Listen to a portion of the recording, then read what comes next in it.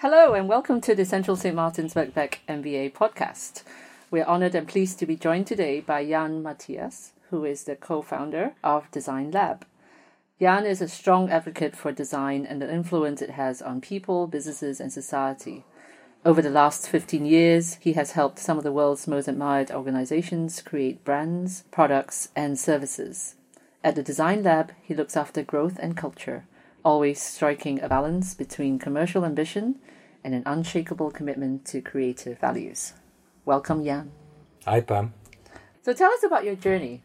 How did you get to the Design Lab?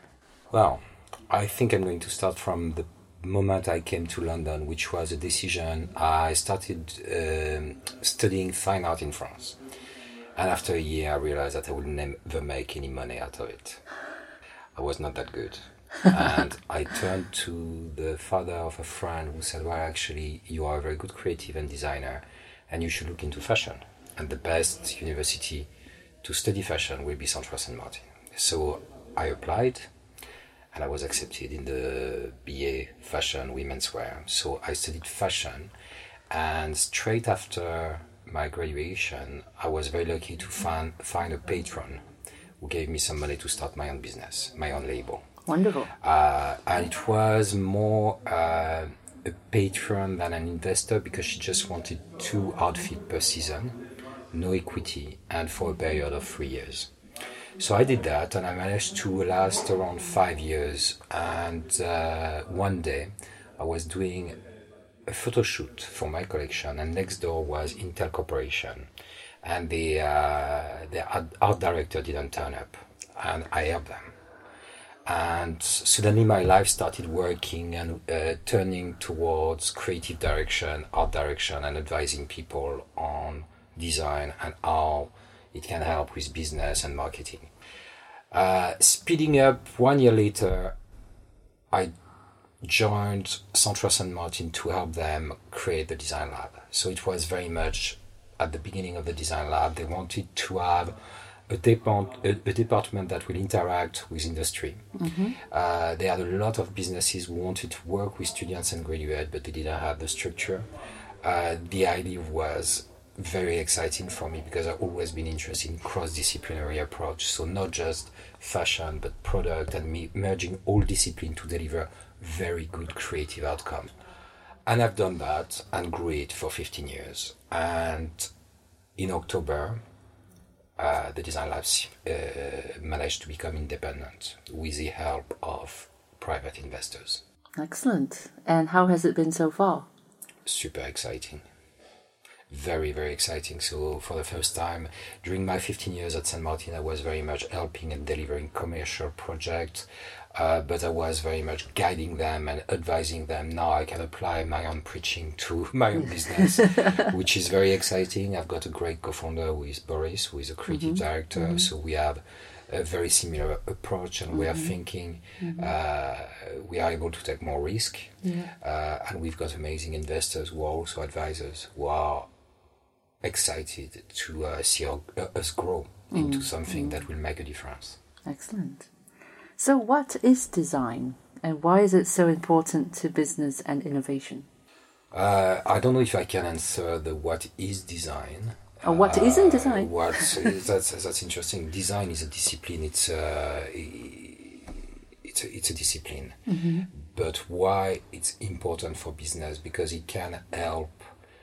Our approach to design is human-centric. So we always start from the human point of view. And we think that design can help change behaviors, create experience, emotions.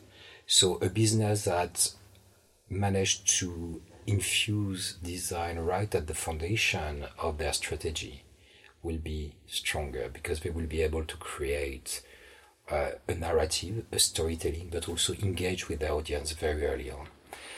Also, the methodology of design is very good for business.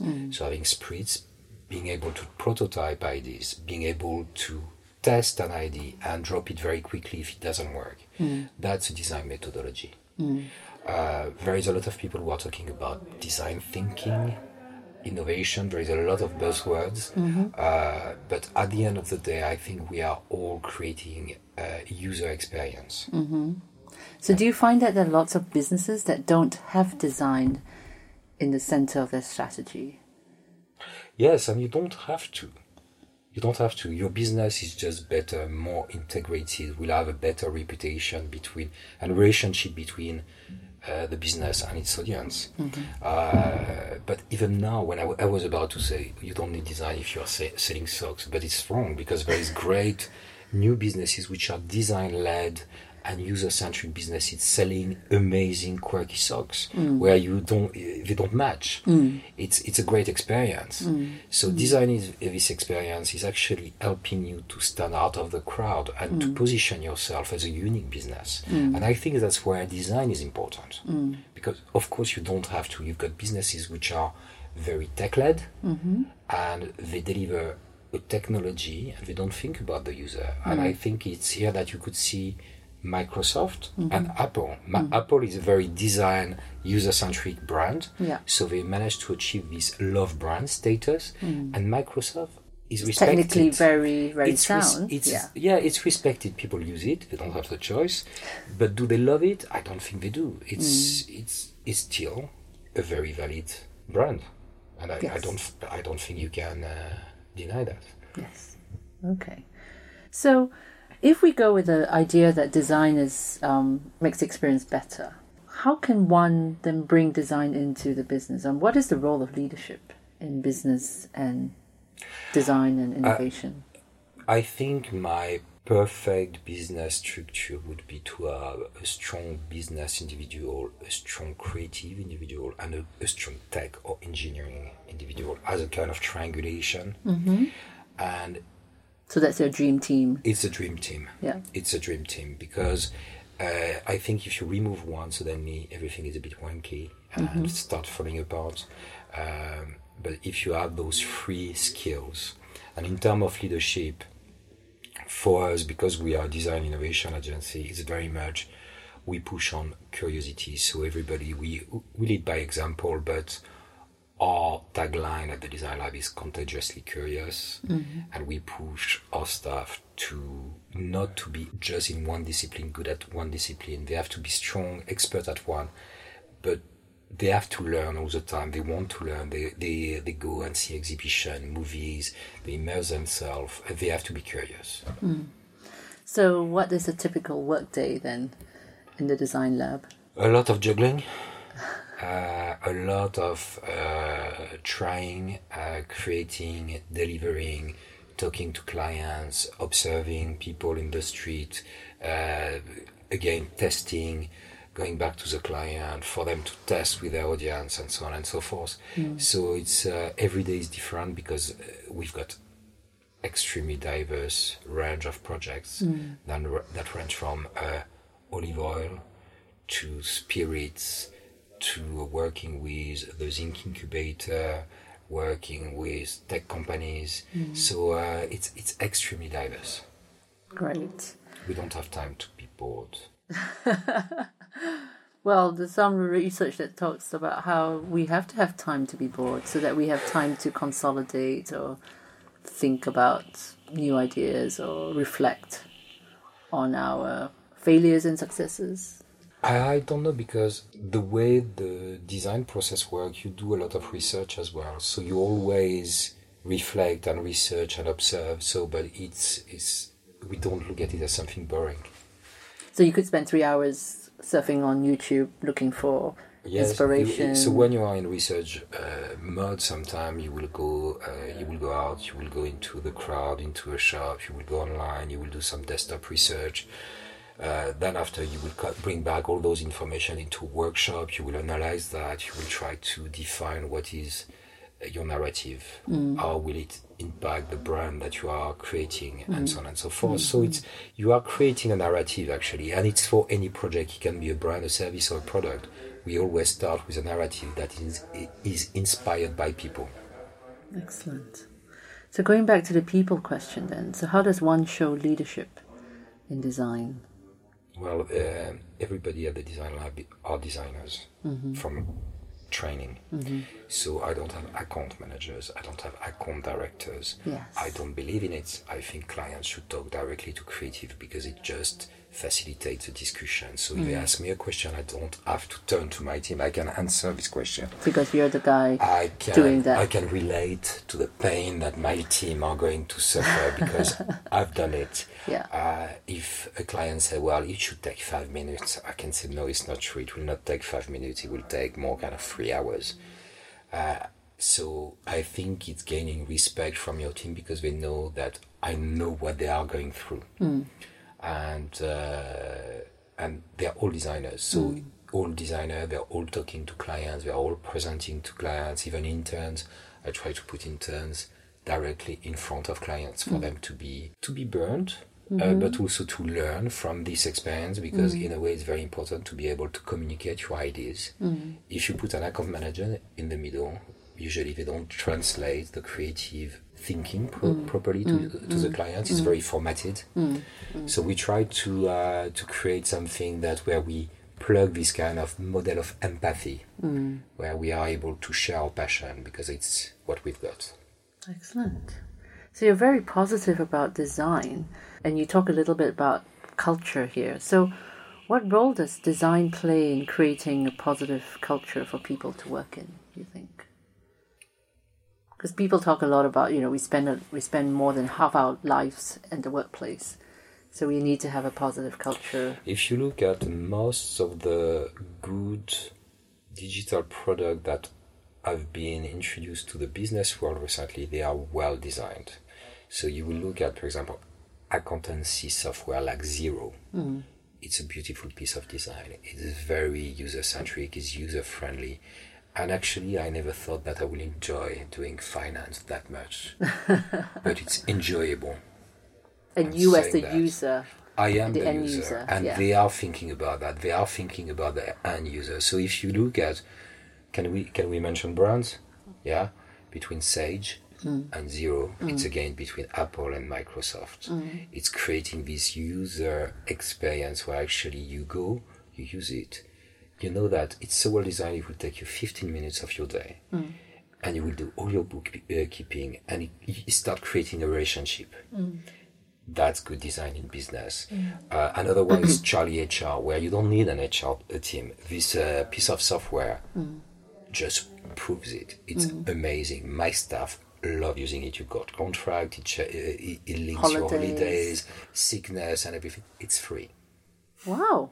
So you've got organizations who are spending a fortune in HR where actually HR is not delivering anything special, while you've got tools. And I think that's where the future is going. It's kind of, you start having artificial intelligence PA. Actually, just to interject there, now that you've mentioned artificial intelligence, where do you see other growth areas? Because you've already gone into HR and finance within the Design Lab business. This is basically the very beginning of the AI invasion into the workplace. Where else can you see that going? It's very interesting because we just received investment from one of the biggest AI company in the world, Sentient, who are the biggest AI company after military. And it's a small investment, but from Antoine Blondeau, who was a creator and CEO, is very keen to understand what design and creativity will bring to AI and how AI will impact design and creativity. I don't think that AI will impact design and creativity because it's completely different. It's not. We are empathic. We are about people. However, we can start training AI to be empathetic. To be empathetic and to deliver human experiences. And I don't know if you saw the Google Assistant yes, demo. Ordering hairdresser, booking a hair appointment or something, yeah. And that's quite fascinating because the AI was going, and was starting to use human expression, and the other person on the other side of the line didn't realize that it was an AI. You can start using AI in terms of retail, online retail, that really guide you and deliver a better experience. I think AI will take a lot of administrative roles and will start refocusing also the workplace, where actually you should spend less time filling forms and more time doing things that matters. So I'm pretty positive about that, because actually I think us as humans are not designed to do repetitive tasks. We are quite bad at it. We get tired while a machine is not. We do errors. So if you could switch that and to refocus the individual to deliver a better experience in the workplace, I think it will be quite interesting. Yeah, because I was just thinking, if the HR software can, calculate my leave, or can approve my leave, or, it does it already. Do my payroll, or, my taxes and all that, then that frees up, any HR department person to look into, upskilling, like training, development. Completely. So this part of your budget where you are saving managing money, your career progress, so for example, I could have hired an HR person, but actually I'm using Charlie HR. I'm saving money that I can invest on a designer to do what we are supposed to do. Or senior HR person to talk about talent management. Or investing some money to pay for staff development. So I think it's going to change a lot of things. I think there is already 5% of global jobs who are already being replaced by AI in one way or another. What would be interesting is, how do you start monetizing that? Should you tax AI and robotics? I don't know. It's a good question, but I don't know. So you're confident that AI won't take over design? Yeah, you've got some solutions. Or you're not going to have robotic designers sitting in the chairs next to you? You can see that some people have tried to create music using AI. It's not there yet. I think there is some interesting stuff. Some people have tried doing movies. What is missing is a chaos that we create. I think we are chaotic as a breed, as designers, human and creative. And the AI is very predictable. So even if they are trying to randomize things, it's random. It's not thought through. It's not chaotic in a creative way. And so it's never completely new. So it could be... so you could play the game over and over again and master it. Exactly. Sort of thing. So I don't know. It's I think AI is still very much in its infancy. It's a bit like a child that is learning. It's learning very, very fast. So perhaps we're going to be completely wrong and they will take over designers. But from what I've seen, not yet. Great. What was your alternative career choice? Did you have one? No. I just wanted to be a creative individual from very early on. So I didn't really have to fight very hard with my parents when I said I want to be a designer. And I was not... I went into fashion because I was always interested in business as well.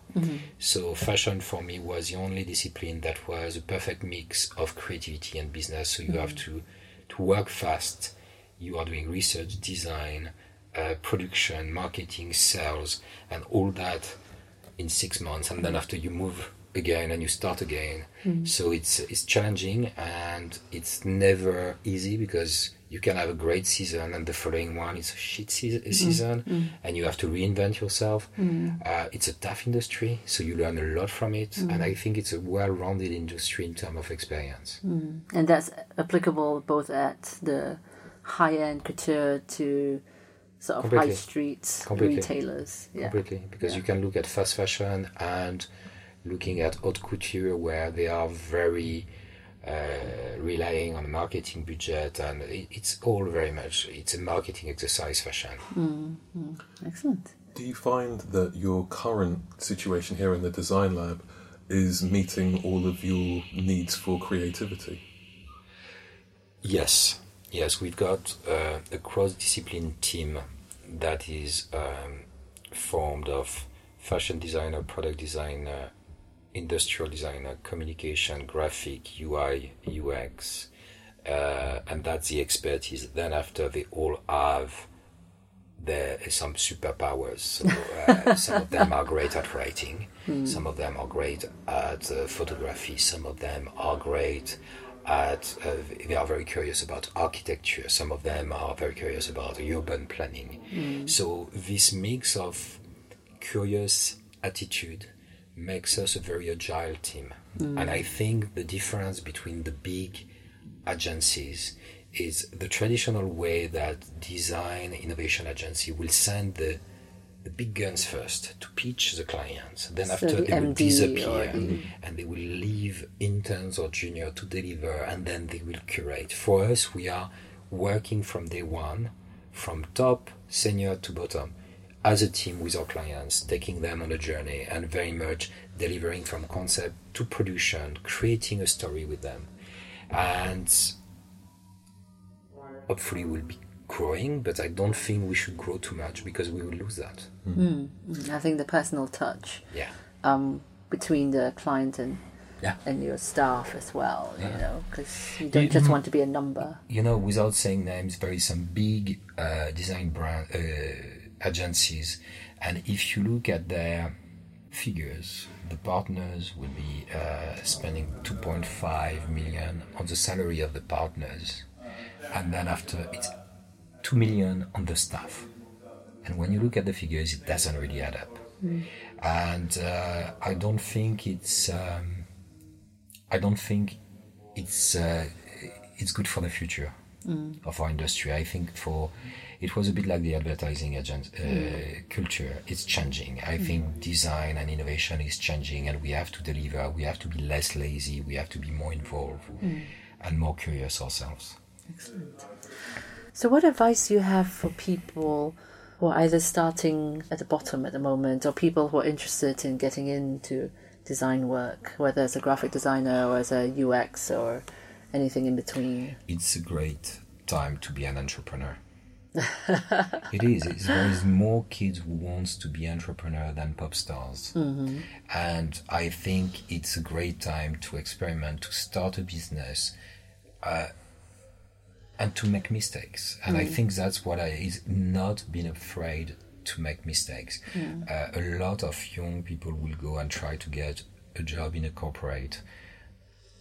I would say that is better for them to do mistakes very quickly, to do their own mistakes, to approach, to create.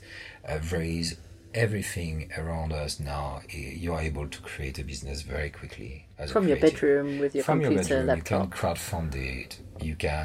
You've got grants, you've got networks, and there is even now YouTube channel, on how to become a young entrepreneur, very young, and it's. I think it's very exciting.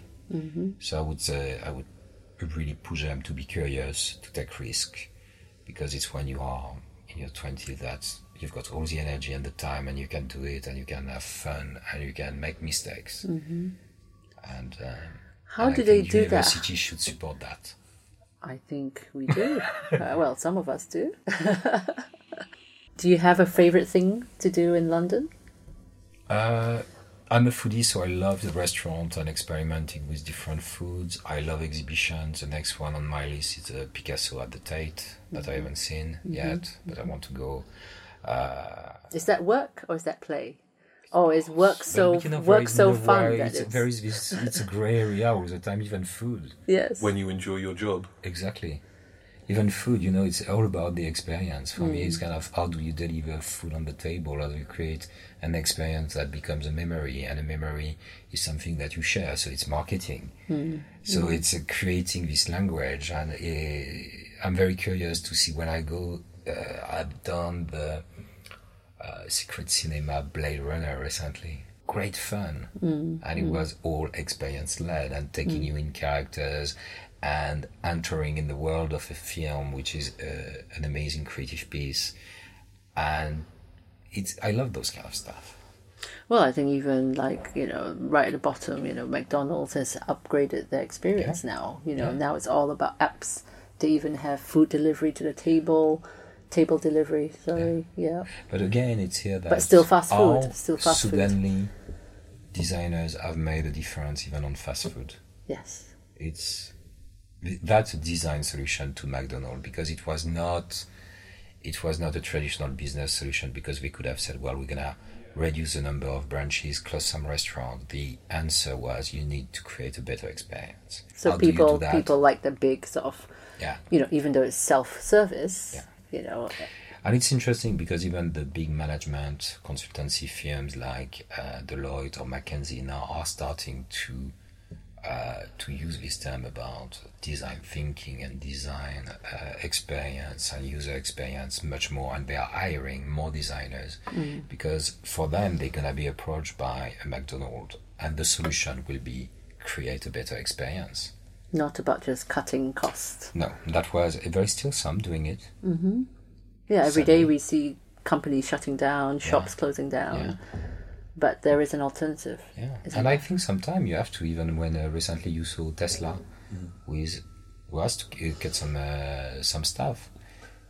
Just going back to something that you said, and just to mention Elon Musk, is you say the kids all want to be entrepreneurs nowadays, and I think that's a really big part. I remember growing up in the kind of the 90s, everybody wanted to be a DJ at that point, and before that everybody wanted to play guitar, and now it's that same thing that the kids are kind of aspiring to are in the entrepreneurial sphere rather than entertainment necessarily, although there's still a lot of that, but they have become very appealing characters to emulate or to be inspired by. Yeah, but it's interesting because we work, so we are based in Taliard Studios, which is mainly music, and that's very interesting because Taliard just started Taliard Education, which is postgraduate, and you've got an MA in music entrepreneurship,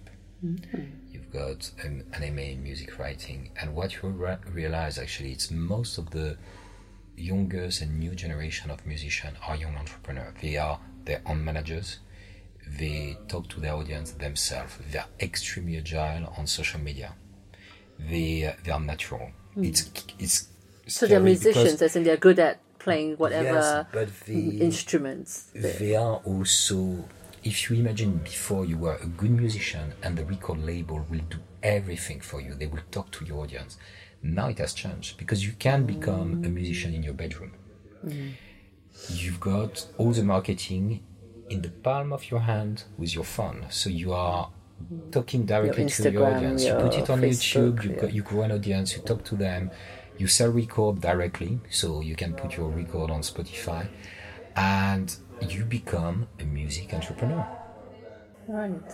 So there is this kind of gray area as well. So now you're not just an artist or talented, you have also, if you want to be successful, you have to take control of your own life. And actually it's better, it's easier, I think. My impression is that this is throughout the creative disciplines, not just with music now. For individuals that are creatives, you essentially have to do your own management. Completely. But management, but also you have to learn how to manage your audience. So it's everything. Yeah, so managing your own tools, your recording, what you are doing, managing your day, managing your audience. So it's very similar to being a fashion designer where you do everything. From cutting to drawing to doing a pattern, to go to the factory. And so, but now you've got the tools. Before it was not the case. Having a record, to do a demo 20 years ago, it was super expensive. It was a very, very high cost. So you needed, usually you needed to have a record label signed to you, and they will do the demo, or you will have saved a lot of money. Now you can record it on your iPhone, and upload it. It's the same now. You would be able to come with a design idea, put it on Kickstarter, get an audience, get your first £200,000, and then manufacture it. And that's it. And then after, perhaps it will fail, but it's still a great experience, and you are learning on how to do it better next time.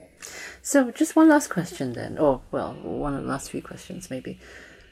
Where does that leave, if we take the music industry as an example, because we were talking about it for the last few minutes, Where does that leave sort of traditionally trained musicians then? So the people at the RCMs, those sort of, the conservatoires, people who are classically trained, I don't know, musicians, whether they're violinists, pianists, trombonists. Various technology is really helping them to spread their talent across. So if you know about Picture House Cinema, who are broadcasting live opera and classic music and ballet in cinemas. So suddenly you can decentralize those concerts, which were usually mainly in capital cities like London, Paris.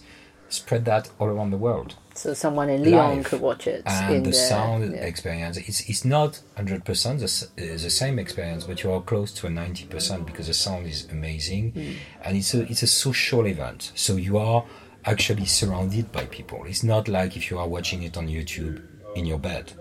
I think those things I've realized that actually you can create social events and streaming it live across the world and you are growing your audience. But I think also it's kind of, I don't think that they are out of the equation. A classical musician can become entrepreneur as well. I mean, the guy who plays, I don't know, drums and then records his own thing and then puts it on Spotify and people buy that album or whatever. I think that's fascinating. But I mean, the same thing could go for a violinist or, so they have the technical skills, so they have the grade 8 in music or whatever. But it's about how do they then become the entrepreneur or the, set up shop as Mr. Violinist or... Well, I think Yann gave some example there of what they could move into from the kind of standard performance in an opera hall or in a concert hall. However, I come from a vaguely music background. My experience with the classical musicians is that they've had a lot harder time of engaging with the technology because they've been removed from that. They've been kept in the concert halls for so long that they had been doing less of the... agile movements. Yes, and keeping up with the technology.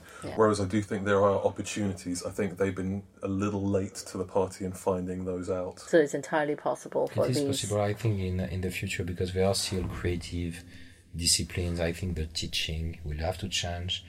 I think any designer, artist, musician are looking for one thing, it's an audience. Yes, whether it's the opera house or the... technology delivers tools for you to be able to put yourself in front of an audience. Then after you've got talent. Yeah, whether you're good at playing it or not. Exactly. Yeah. So, but the first you could be rubbish and then nobody listens to you. An artist that doesn't exhibit is not an artist. You need to have an audience. You need to show what you can do to the outside world in order to generate a network and for your brand to grow. It's a bit like designers. If we design for ourselves, there is nothing. So you need clients, you need audience, you need people to engage with what you are doing in order for you to make it a success. It's the same for business sometimes. It's kind of you don't create a business for yourself. You need to come with a vision about what is it going to change or what is it going to deliver and offer. And I think technology is very much helping that, and there is tools which are very low cost now. Even the introduction of VR in terms of music and classical, where you can be sitting in the middle of the orchestra and just looking around. And you can see your friends in the violin. So it's different experiences, but I think it's being curious, and experimenting. Excellent. Thank you very much. Do you have any last words and advice for the listeners of our podcast? No, I'm very excited about creative entrepreneurship. So very much young creative people starting businesses with a vision and passion. Excellent. I have one follow-up question. Cool. How much of entrepreneurship is failure? And what's the value? How do you get the most out of failure? I think you get a lot out of failure. But it's interesting because one of the sport I've done most of my life was judo. It's a martial art, and martial arts are based on failure. You don't progress unless you fail. if you are sent into a fight and you say, well, I don't want to fight because they're gonna I might be my ass might be kicked. Exactly, you will not do it. So I think this thing about, and I think if you reposition yourself, it say, well, actually, yeah, I've got to go into it. There is a fear, but I need to go over this fear, and I need to try things. And if you don't try, you don't win. And if you don't, but sometimes you will fail. There's a saying, I can't remember, I'm paraphrasing slightly, but you lose 100% of the shots you don't take. Exactly. But that's a very good one. It's not mine. I'd love to be able to take credit. Actually, no, it is mine. Well, thank you very much, Yann, for your time and for your insights into design world and its clear applicability to business and innovation. Thank you. And thank you very much. Thank you.